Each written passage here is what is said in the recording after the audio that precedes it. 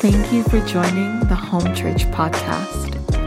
For more information about Home Church, visit us at myhomechurch.org.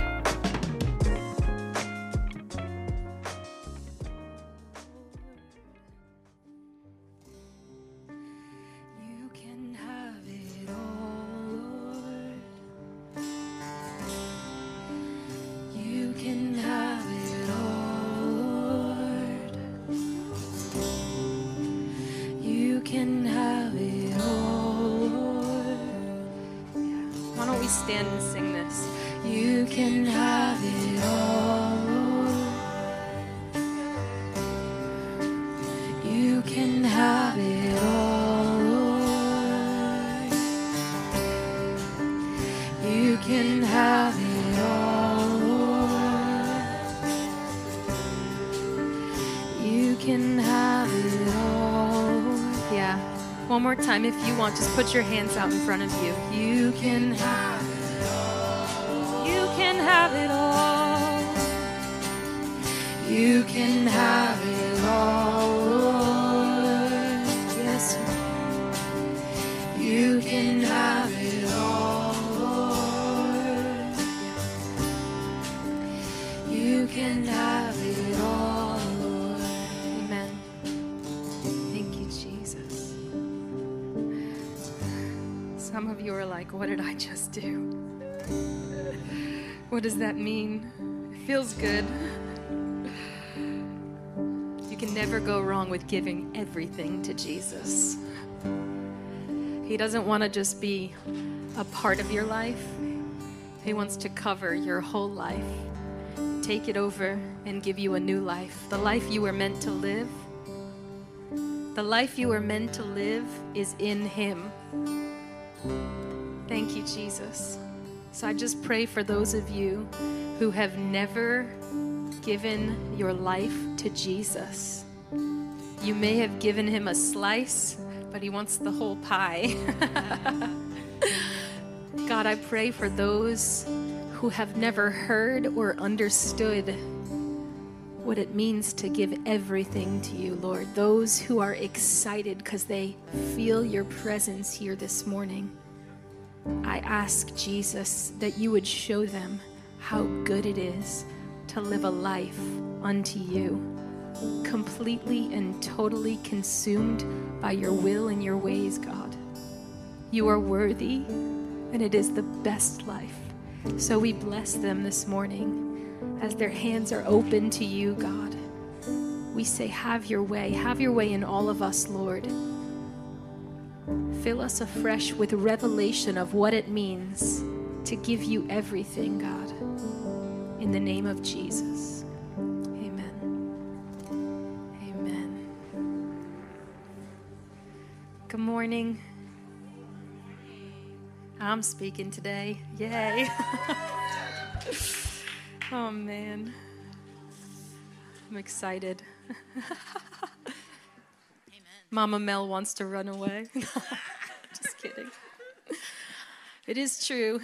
Today I'm talking about being a pure and pleasing offering to the Lord.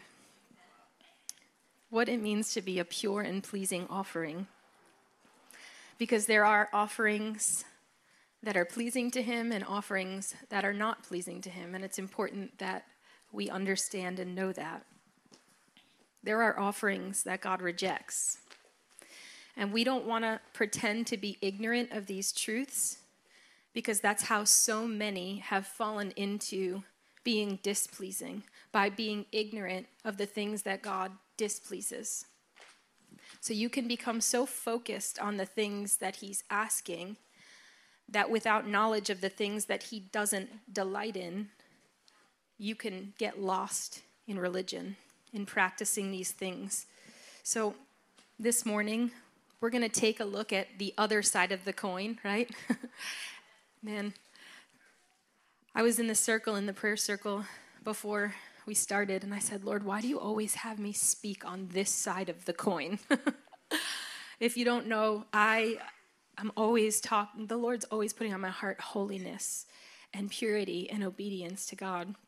And the Lord said in the circle, it's because of how you were and the things you hated when you were in the world.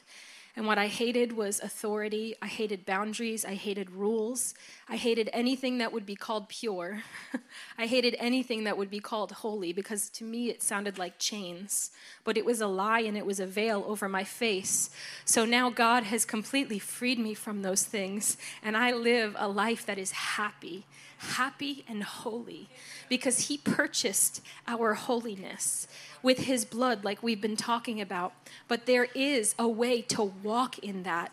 And there is a choice that needs to be made daily. And I just want to deliver this word and tell you that to walk in holiness is to be happy. I am so happy.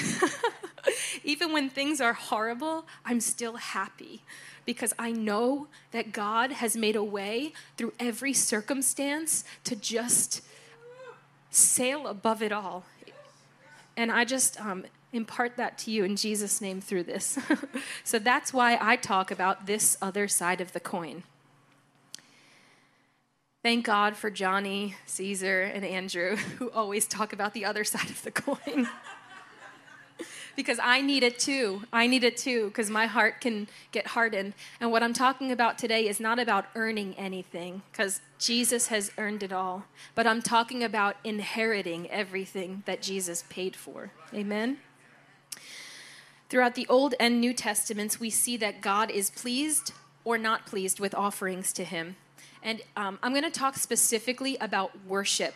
And if it's your first time here, you probably have already seen that we're a worship community. We love wild worship, and it's because we understand and know what we've been freed from. And we understand and know that he is so worthy. I cannot jump high enough. I cannot shout loud enough. I cannot raise my hands high enough for it to be enough for him. He's just so much greater, and he deserves that kind of wild worship.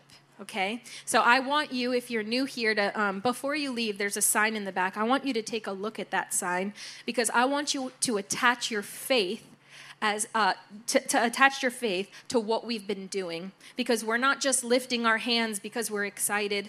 We're lifting our hands with faith, understanding that it throws darts at the enemy, right? We're shouting, understanding from biblical perspectives that when we shout, that walls come crashing down of our enemies, that we enter new territories. We lay prostrate. There's moments of silence. These things in worship, we attach our faith from the Bible. We're not just haphazardly worshiping. There's real, deep truths, and I want you to really root yourself in that. And also, next Sunday is the Connect class, and there's some more information too in the Connect class as to why we worship this way. It's biblical worship. It's the only right response to Jesus. It's the only right response. As you understand how good he is, how free he's made you, you can't help but exuberantly worship. And it just feels like it's not enough. The more you understand about him, the more ways you want to create to worship him in. But with that being said, you can open your Bibles to Amos 5, 17 through 24. If we find ourselves afraid to look at what God doesn't desire, that's unhealthy. That's very unhealthy. We need to have a healthy relationship with God. He desires a healthy relationship with us. And it's important to continually expose our hearts to the truth. And I want to tell you that no emotion is a bad emotion. No emotion is a negative emotion. So anytime that you feel pricked by the Holy Spirit, don't just push it off and say, I don't want to feel that. I don't want to feel that. Let me think about all these other things that make me happy. These things are healthy. God has created and designed us to be able to have a negative emotion and detect, hey, something's not right here. So I want to invite you this morning that if you feel a prick, which you might, I know I did, that you don't push it away or put your hate on me, because I'm just delivering what God's put on me, right? Because ultimately this is for our freedom and for his exaltation. Amen? So no emotion is a negative emotion. They're all unto the good. Amen? Don't run. I promise it's going to be so good. Yeah. All right. So Jesus, I thank you for how you've led me in this way. I give you my life as an offering, a living sacrifice this morning, and I say yes to what you desire to speak, God.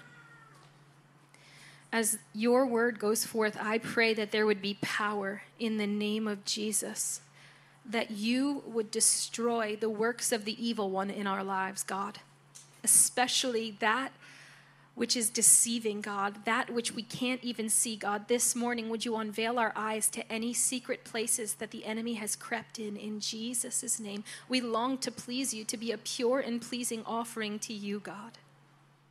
We long for this worship in this house to go up like incense and be accepted, that you would love it, Lord. And we bless you in Jesus' name. Amen. I pray now that your eyes would be opened. You would have eyes to see. I pray now that you would have ears to hear. I pray now that you would have a mind to understand, that you would have a heart to know. In Jesus' name, amen. Okay. Let's go to Amos 5:17. 5:17. Sorry, 5:18.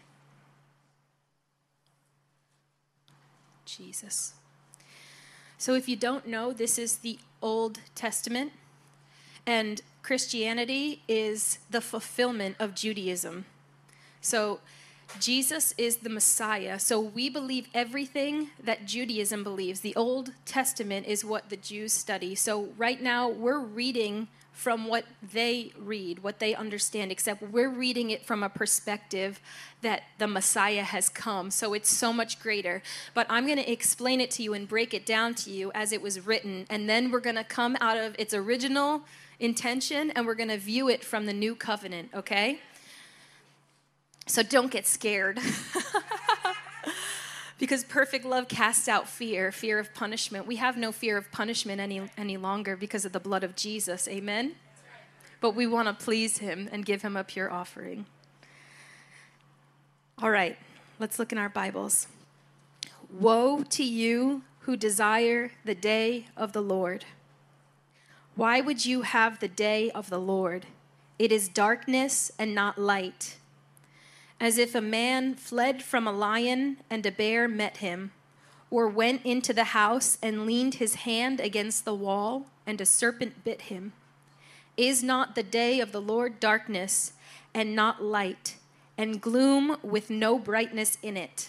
I despise your feasts. I take no delight in your solemn assemblies. Even though you offer me burnt offerings and grain offerings, I will not accept them.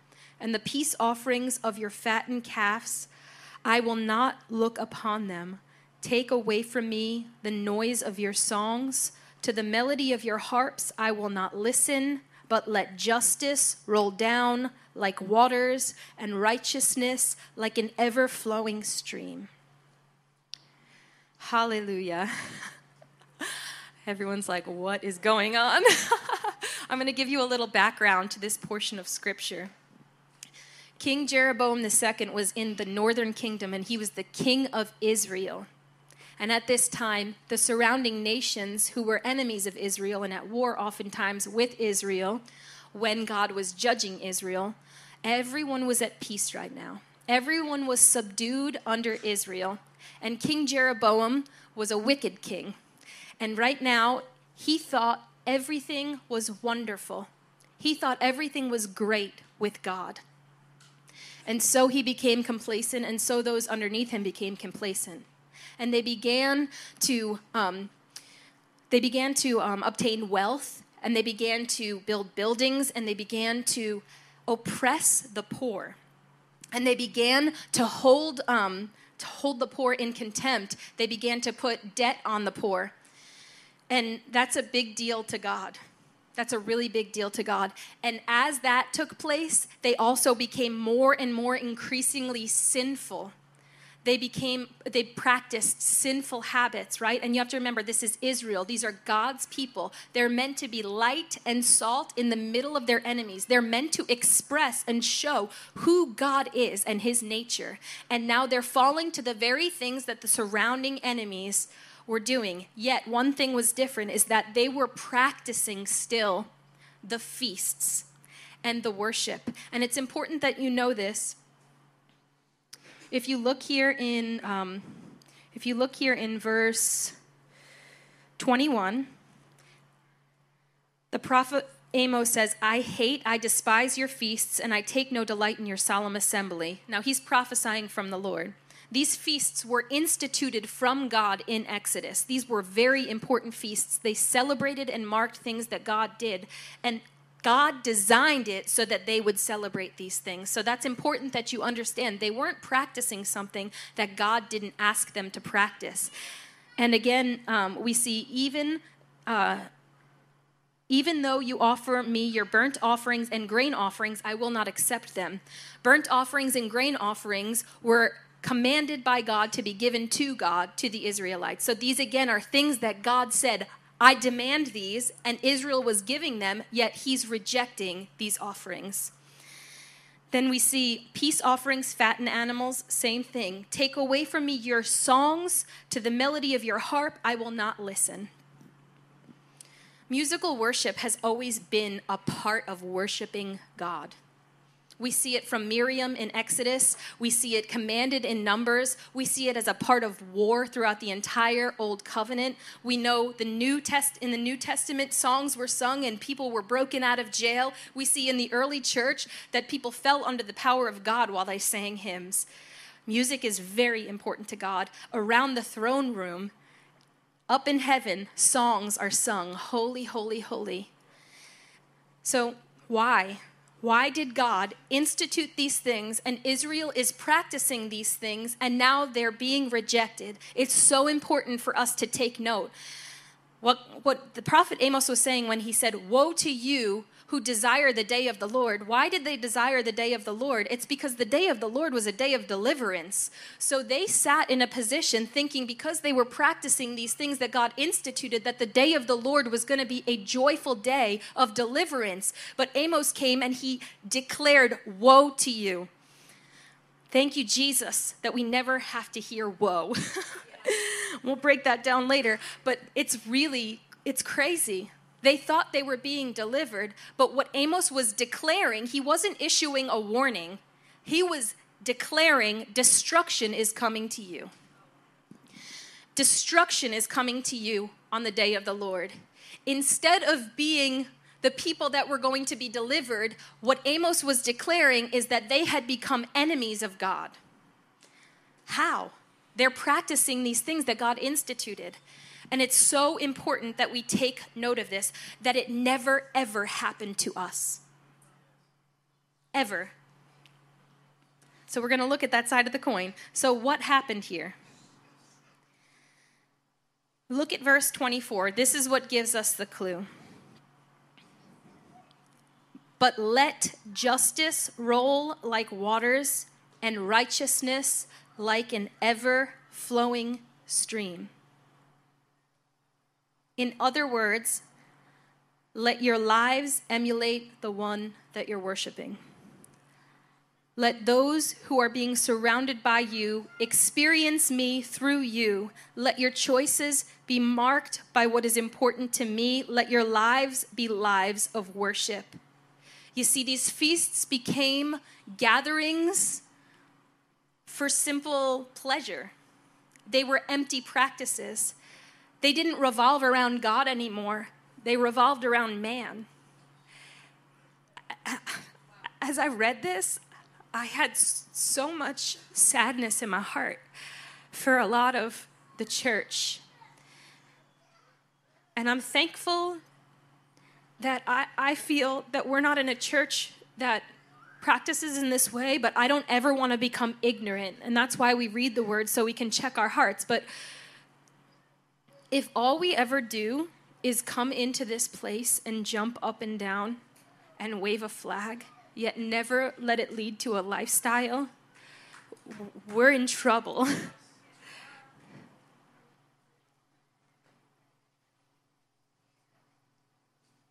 We don't want to misrepresent God.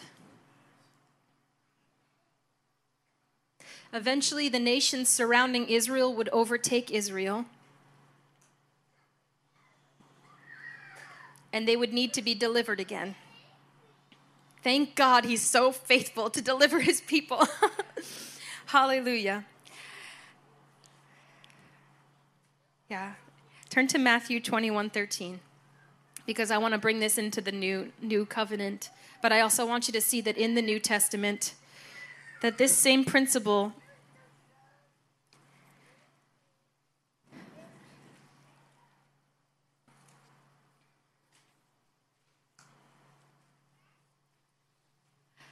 I promise you this is all good, guys.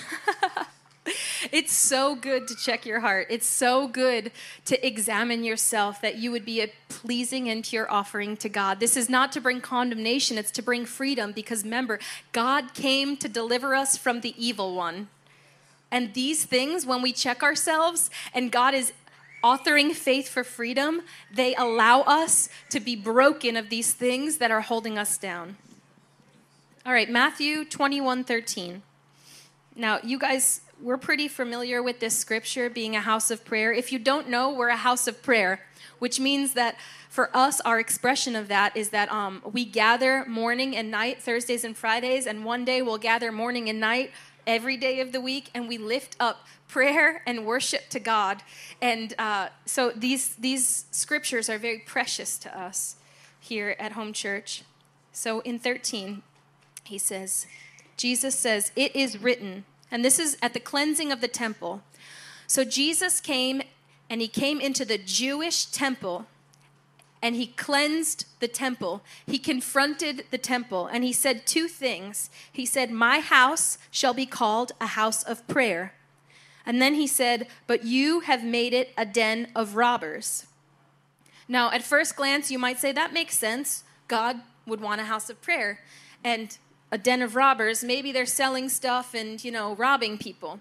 And while that at the surface level is true, there's an even deeper meaning here. Jesus is literally quoting two of the prophets in the Old Testament. The first part he's quoting where it says, "My house shall be a house of prayer," is Isaiah 56:7.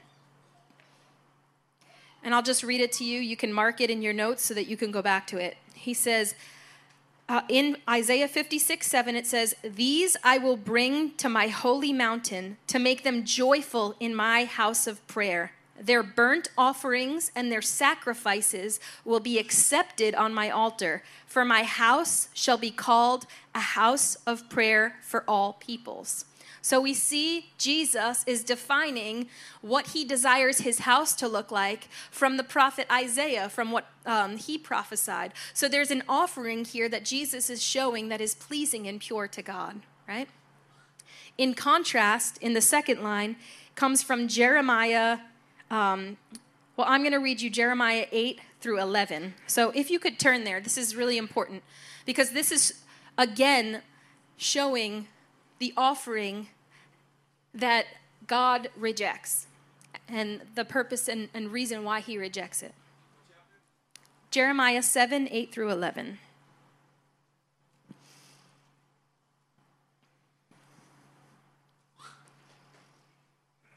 So remember, Jesus comes in, cleanses the temple. He says, "My house shall be a house of prayer," quoting Isaiah. And now he's quoting Jeremiah 7 and saying, "But you've made it a den of robbers." So what does it mean that they've made it a den of robbers? Here's what it means that they've made it a den of robbers. "Behold, you are trusting in deceptive words to no avail. Will you steal, murder, commit adultery, swear falsely, offer sacrifices to Baal, and walk after other gods that you may not know? Then come and stand before me in this house, which is called by my name, and say we are delivered. That you may do all of these abominations. Has this house, which has been called by my name, become a den of robbers in your sight? Behold, I, even I, have seen it, declares the Lord.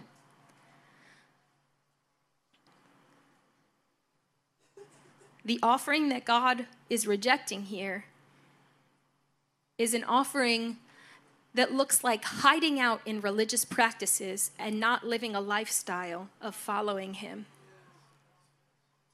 Declaring that we are delivered people, but living as the world lives. Jesus' blood has purchased freedom from evil and sin. Sin is not your friend.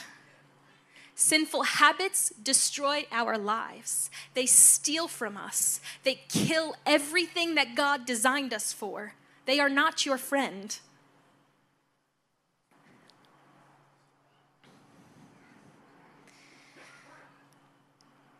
We can't hide out in these practices. This is exactly what the Pharisees did. And I'm not accusing us of doing that. I'm saying let's purify our hearts even more. Let's do the very opposite of what they have been accused of. Let's go deeper in walking out and being so serious about offering God something that is pleasing and pure, giving the Lamb everything that he receives and everything he has paid for from our lives. You all sang it. Thank you, Johnny and the worship team, that they led us today saying, you can have it all, Lord. This is what it means that he can have it all. It means every choice in your life. It means everything. It means every motive. Every bit of your life should emulate and the choices should be made from his heart and who he is. And look, the reality is not all of us are in the same place. So this is going to look different to every person. We're not commanding perfection right now, but we are saying, look at the perfect one and live from that place. Make choices according to what he says. Look into your word, see what he's like. This is exactly what the Israelites didn't do. They didn't remember that our God is a God who lifts up the poor, who frees the poor, who is justice to the oppressed, right? So we can't forget that. And I feel a heavy hand of the Lord in things like gossip and in things like forgiveness. Bitter roots. God was showing me bitter roots in things, in small compromises, in unholy habits that we're saying that's our personality. I felt God saying, come on, cut these things out. Cut them out. Cut them out. Offer me a pleasing offering. Don't get stuck in a place where you think that everything's fine. No, he just knows these things are okay. No, they're not okay. There's nothing okay about them. They're destroying you and they're misrepresenting him. And God is worthy. He's so worthy. I'm not saying jump up and down. I'm saying jump up higher and pursue righteousness with the same zeal as the height that you jump. Amen. We see here in these two seemingly small, simple portions of Scripture that there is an offering Jesus accepts and an offering Jesus rejects. The totality of a life of worship is exuberant proclamation and praise and everyday lifestyle and choice that follow his nature. So it's like this beautiful back and forth. So you come in, you seek his face, he speaks to you, he shows you who he is, you go out, you live from that place, you realize, wow, this is really hard, I got to get back and see him again, and then you see him again, and you realize, okay, yeah, you're so beautiful, I want to live like that, I want nothing to do with my old life, fill me up, God. He speaks to you, you go out, you're living it. You're feeling great. And look, the reality is you don't need to get to this side and start failing. What you need to do is realize, I need to get back here faster. I need to keep coming back faster.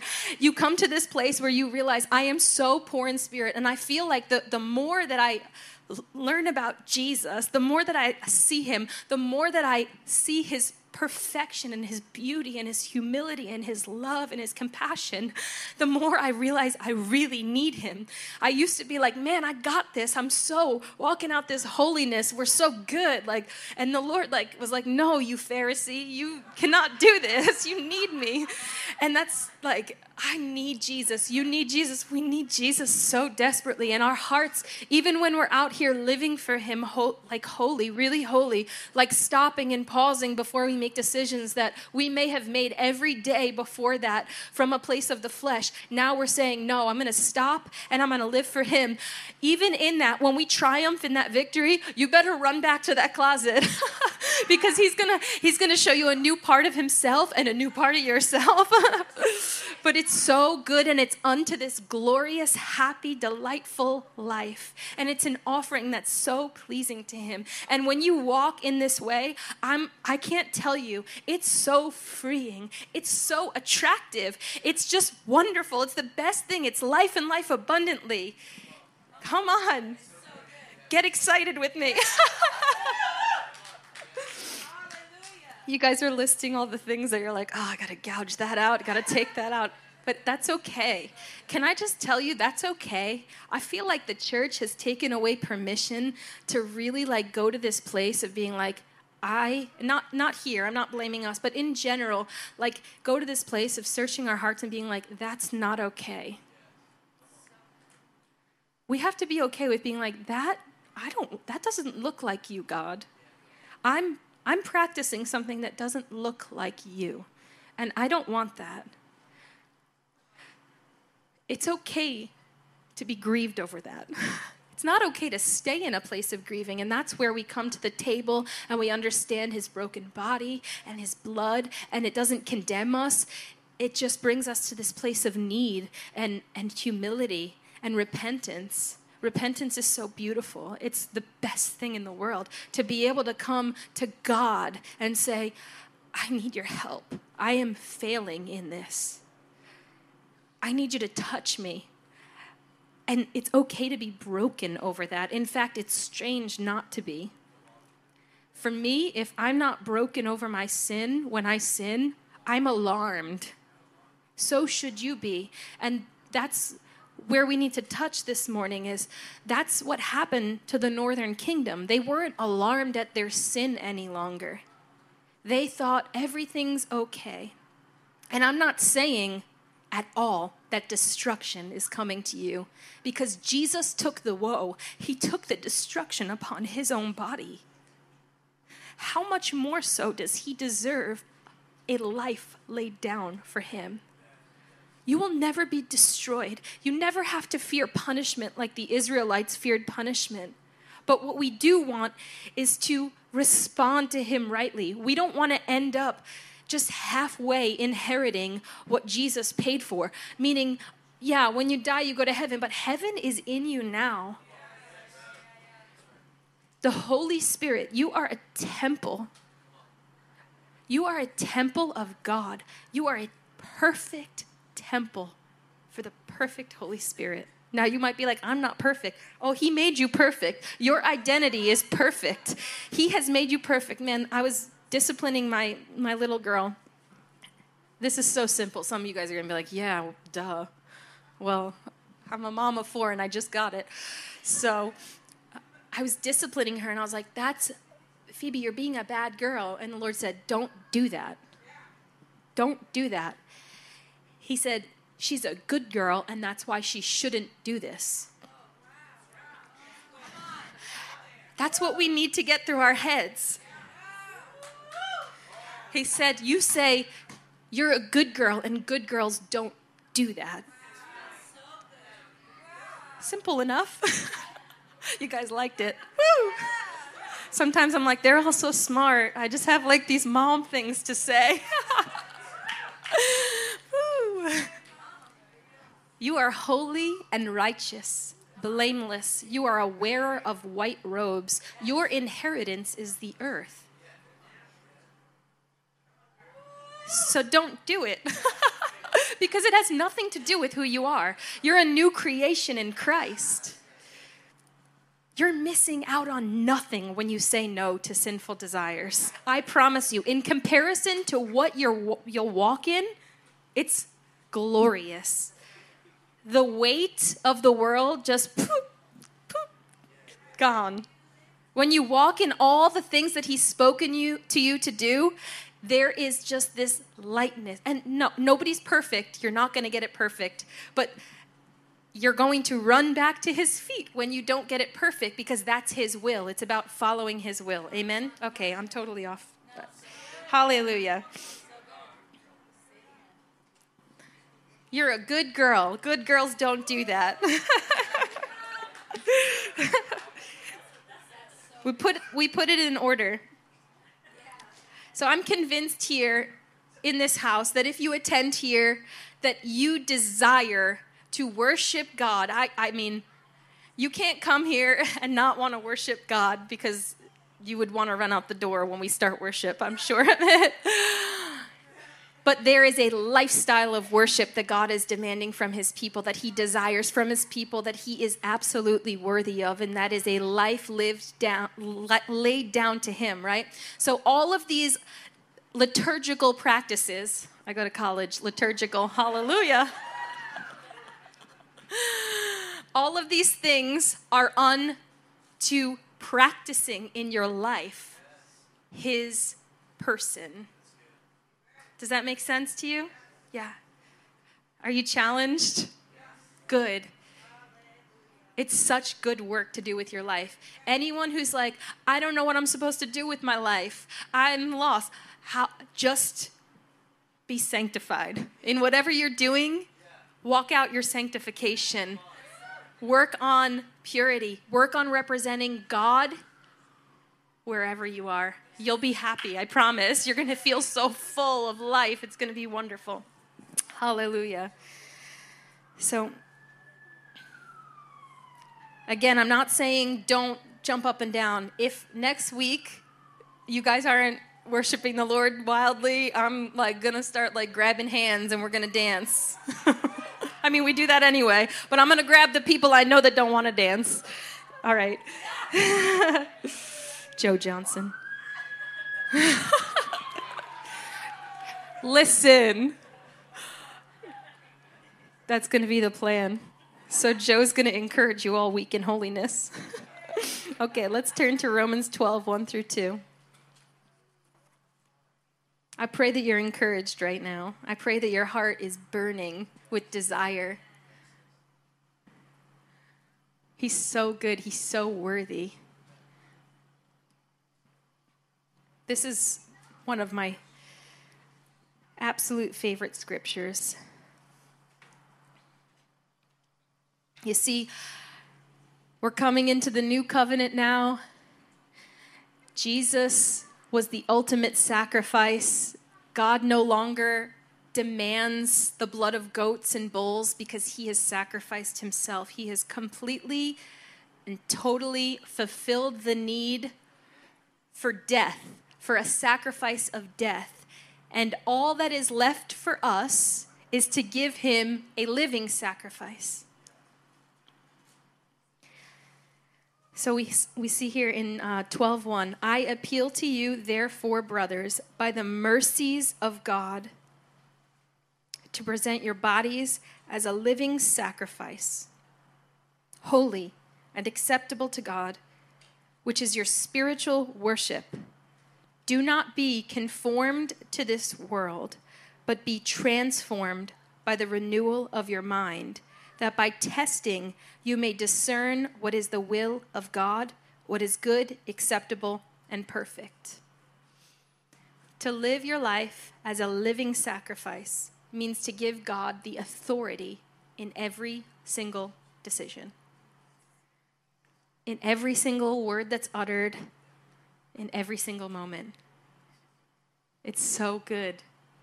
Some of you might be like, that's a lot. It is. It's your whole life. You don't get to keep any part of your old life, nor do you want it. We don't want to keep alive what is meant to be dead.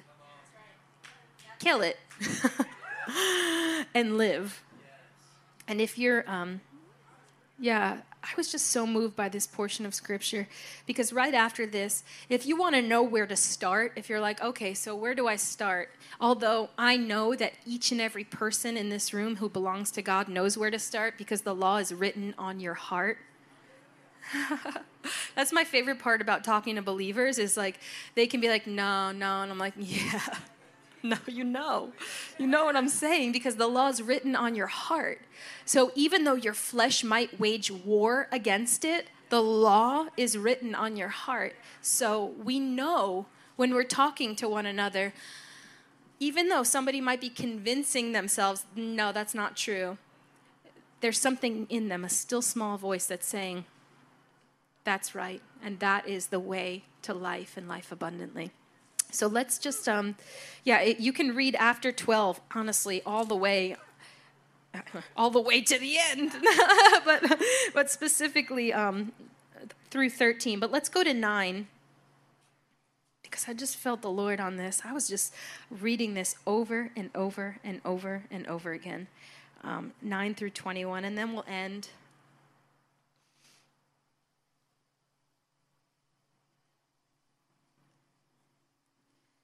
And this is a very small portion of what it looks like. Let love be genuine.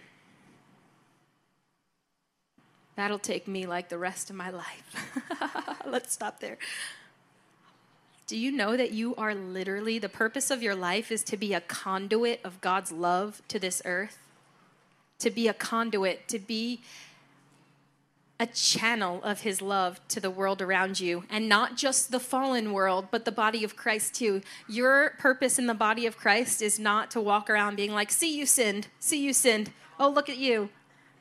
You should be doing this. It's literally to be a conduit of God's love and to be the person who is walking that out, to be that love. Abhor what is evil, hate what is evil. Hold fast to what is good. We've talked about this before. Jesus was anointed with the oil of gladness because he hates evil. Do you want to be really glad and joyful, wild, exuberant joy? Begin to hate what's evil. You don't hate people. People are gods. They belong to Jesus. Jesus came to deliver them from evil, so we never hate a person. We understand that they are captives of the evil one, and we know the one who has the ability to deliver them from that evil. So don't ever for 1 second think that you're okay to hate somebody when you're in Christ. We abhor what's evil. They're not evil. What's over them is evil. And we have the message that delivers them from evil. Jesus is our victory, and it's their victory too. Hold fast to what is good. Love one another with brotherly affection. Outdo one another in showing honor. Do not be slothful in zeal. Be fervent in spirit. Serve the Lord. Rejoice in hope. Be patient in tribulation. Be constant in prayer. Contribute to the needs of the saints and seek to show hospitality. I mean, honestly, take this portion of scripture, write yourself out a list, and you'll be doing this for the rest of your life. This is what it means to be a living sacrifice. Bless those who persecute you. Bless and do not curse them. Rejoice with those who rejoice. Weep with those who weep. Live in harmony with one another. Live in harmony with one another means in the body of Christ. Do not be haughty, but associate with the lowly. Never be wise in your own sight. Repay no one evil for evil, but give thought to do what is honorable in the sight of all. Repay no one evil for evil. Let's just start there. Someone gives you an attitude, bless them. Hug them, love them, have compassion. Say, what's going on? Don't make it about you. We don't need to serve ourselves. This is what it looks like to be a living sacrifice. And then when we jump up and down, it's pleasing to God. Hallelujah. Give thought and do what is honorable in the sight of all. If possible, so far as it depends on you, live peaceably with all. Beloved, never avenge yourself, but leave it to the wrath of God. For it is written, vengeance is mine. I will repay, says the Lord. Well, that's fine with me. You're probably better at it than I am. Hallelujah. And don't be like, I'm going to forgive them because vengeance is the Lord's. Just forgive them. To the contrary, if your enemy is hungry, feed him. If he is thirsty, give him something to drink. For by doing so, you will heap burning coals on his head. Do not be overcome by evil, but overcome evil with good. Come on. so good. Jesus is so good. This is who he really is. He loves his enemies. We are his children. We need to love each other. This is what makes a pleasing offering to God. So, Mark, if you could put something on. I just really felt like rather than have the prayer team come and pray for people individually, that you, if you desire to, would just present yourself to the Lord freshly as a living sacrifice, committing to him your whole pie, all of it. Jumping up and down, waving our flags, playing our instruments, shouting to the Lord, singing at the top of our lungs can become just as religious as anything else. It can become empty form. We can get really, really good at it. We can get really good at it, and we can think somehow practicing these things are what justify us. Practicing these things are making us good Christians. And I just felt Jesus say, remind them, encourage them that it's their whole life. That even the things that are done in private need to be examined. That we could offer him an even more pleasing aroma. Amen? So, yeah, you guys are welcome to come here and just pray, Jesus.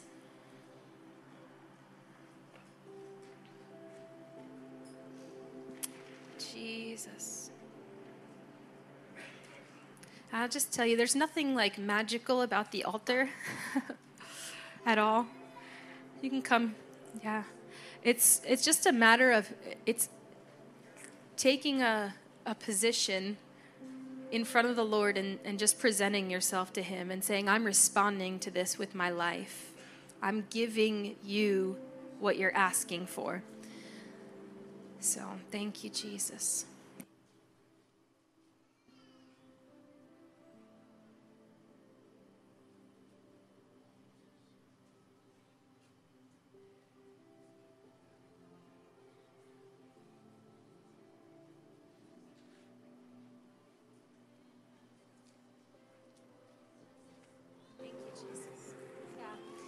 Thank you, Jesus. Search our hearts and know us, God. We desire to offer you a pleasing offering, Lord God, that we would not be ignorant like the northern Israelites, Lord God, like King Jeroboam. Oh, no, God. We desire to know you, to lift up a pleasing offering to you, Jesus. And we pray now that you would search our hidden parts, Lord God, that you would have your way in us, God. That you would show us, God, that you would cleanse us and wash us by your blood again, oh Jesus. That places of complacency would be shaken this morning, God. I pray, Lord God, where there is secret sin, God, where we feel trapped, that this morning, Lord God, we would reveal it afresh to you, God, that we would give it again to you, that we would say, here, take this, have this, God. I know, Lord God, that there's been cycles of failure and sin, God, but this morning, would you touch it afresh, God, that we would be blameless in your sight, Lord God.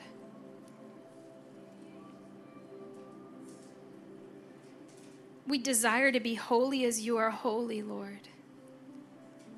We thank you that you see us as the righteousness of Christ, God. Help us to walk in your ways, God. Help us to be light and salt in this earth, God.